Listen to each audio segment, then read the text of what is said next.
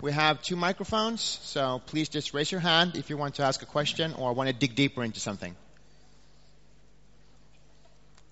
1, 2.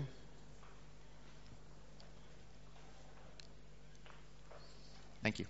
Hi, Niklas Eimer. Question to Georgia. I see the point of choosing a point of view, but which kind of point of view do you not choose? Sure, this is a good question. Of course, as I was really trying to introduce, there's many ways a story can be told. There's many points of view on that.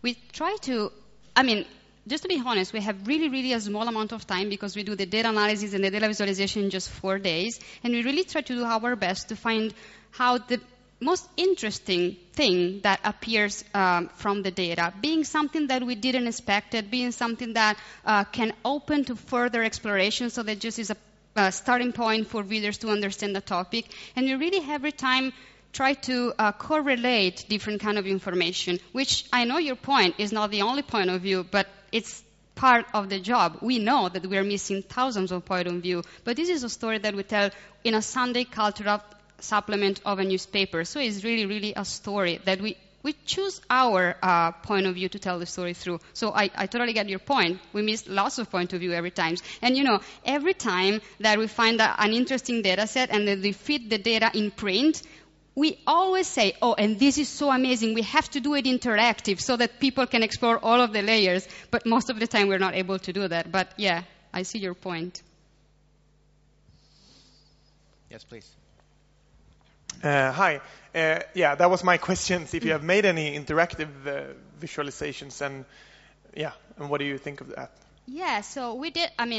Today, as I talk, and then you can also talk before. As Actuator, we do a lot of different kind of information design work. So we build also interactive visualization interfaces, and that's it. Today, I choose to show this kind of work, which is the pure data visualization work with the data and the most exploratory work. When it comes to interactive view, of course, has the possibility to let readers and so users find their stories through data. So it's more that you build a tool, a sort of infrastructure when you present the data, and you give the possibility to let the readers and the user interact in their own way, finding their own path and really digging into the thing that they are willing to explore. Of course, when you are in static data visualization, you have to pick a point of view. You have to let something over, of course. So I think that, of course, interactive data visualization also in the visualization that can really let users to explore and to find their path is more exploratory tools. I would call lots of interactive data visualization as tool to explore rather than pieces to read. So this is my difference. I don't know. So, and for us, everything at the New York Times R&D lab that we try to build, we always try and build something that you can play with, something that we can touch and we can test out in the real world and see how effective a visualization it is or how effective a prototype it is. So it's really important to us to make things that are instantiated in one way or another.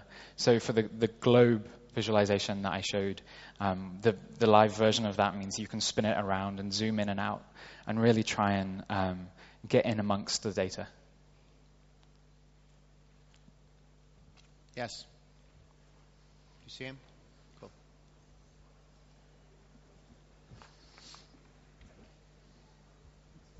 So I have a question for you, Mike. The maps over Afghanistan that you did, were they used afterwards for to raise the security in Afghanistan for the military or anything? So immediately after we made the maps, one of my colleagues got a call from a think tank in Washington, and they used them for the kind of arguments they were making for how they should proceed in Afghanistan. We ended up doing a bunch of academic work around it, so there's a paper and there's a book coming out all about how to model the conflict dynamics. So it's gone in a number of different directions. Can I have a follow-up question on that? Mike, what's the biggest aha moment you've experienced, you or your readers, when visualizing big data? In general, so for the Afghanistan map, it was definitely the relationship between the conflict and the road that the NATO forces were building around the edge of the country. So you can really see. You don't even need to plot the road. You can see where it is from the ring of activity, and you can see the most activity taking place where the edges of the road are being built. So, and with every kind of visualization, we always get some kind of correlation that suggests more questions. So all of the things we do are always to kind of to get in there, to start asking more subtle questions.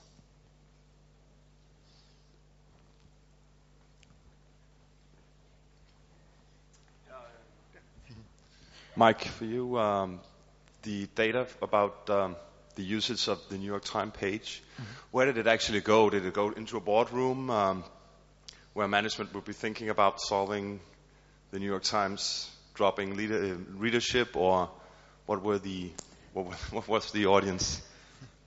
So the audience for that is definitely to go into the rest of the building and to try and persuade the organization to maybe think a little differently. That particular piece of work started getting implemented a month or so ago. So a good success from a project from the lab is when it gets to go and cause ripples in the organization.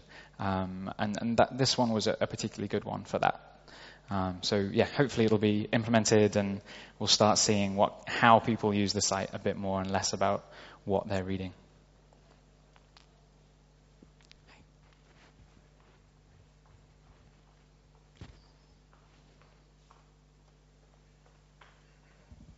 Hi, my name is Julia, and my question is for both of you. And I'm wondering, how do you build your interactive designs and web programming and stuff like that?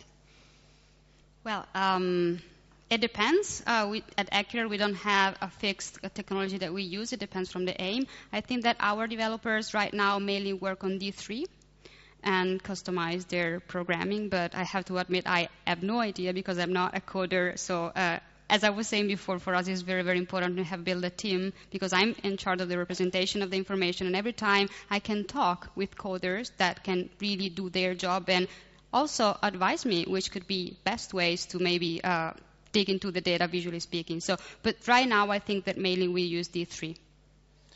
Yeah, so we've over the last few years we've been exploring lots of different technologies. So I think in the talk you saw some Python and some ggplot in R, and then the more recent stuff is all JavaScript. So the two visualizations that Nick made are both in Canvas, and he's not a good example. He's a bit of a crazy whiz kid and uses the graphics, the GPU to do a lot of that work. Other stuff that we've done, we use a lot of D3 and JavaScript-based things. It's really good for being able to build a really complicated visualization and get it in front of a lot of people quickly, a lot better than just building the kind of more scientific plots, which you have to embed into a PDF and then persuade people to open. Just clicking through onto a JavaScript-based interactive is so much easier.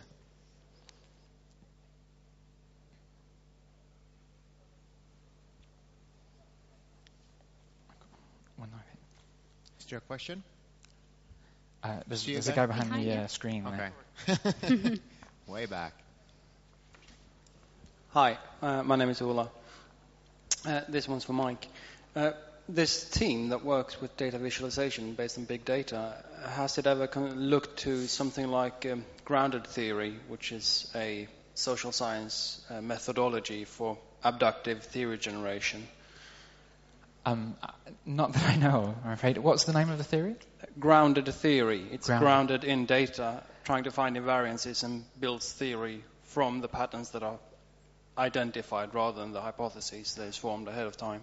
Right. So without much discipline, that's definitely the way that we work. But I would love to know more about the discipline, and the written down theory would be fantastic.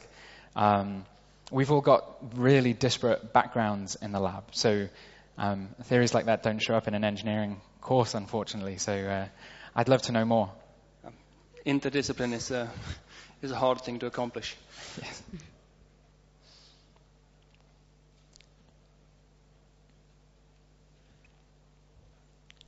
Okay. I do have a final question. When you do this, it feels like it's lots of manual work. You go through the data, you decide what to scrap and what to not, and your work is almost like artwork. I mean, it's lots of hours goes into it. Are there any pieces you could automate to make them quicker or more direct, or is it always this handiwork that needs to be done, collecting and selecting and So for us, we work a lot. Every project gives rise to new tools, and then we try and keep those tools into the next project. And so we're building up a really interesting tool set that's all on GitHub, if anyone's interested.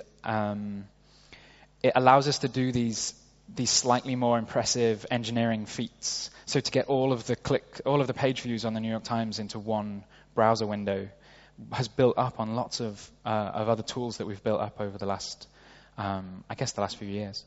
Okay. Yeah, in our case, for this project, everything is very manual and very customized to the piece that we want to build. So we basically work with Excel and Illustrator.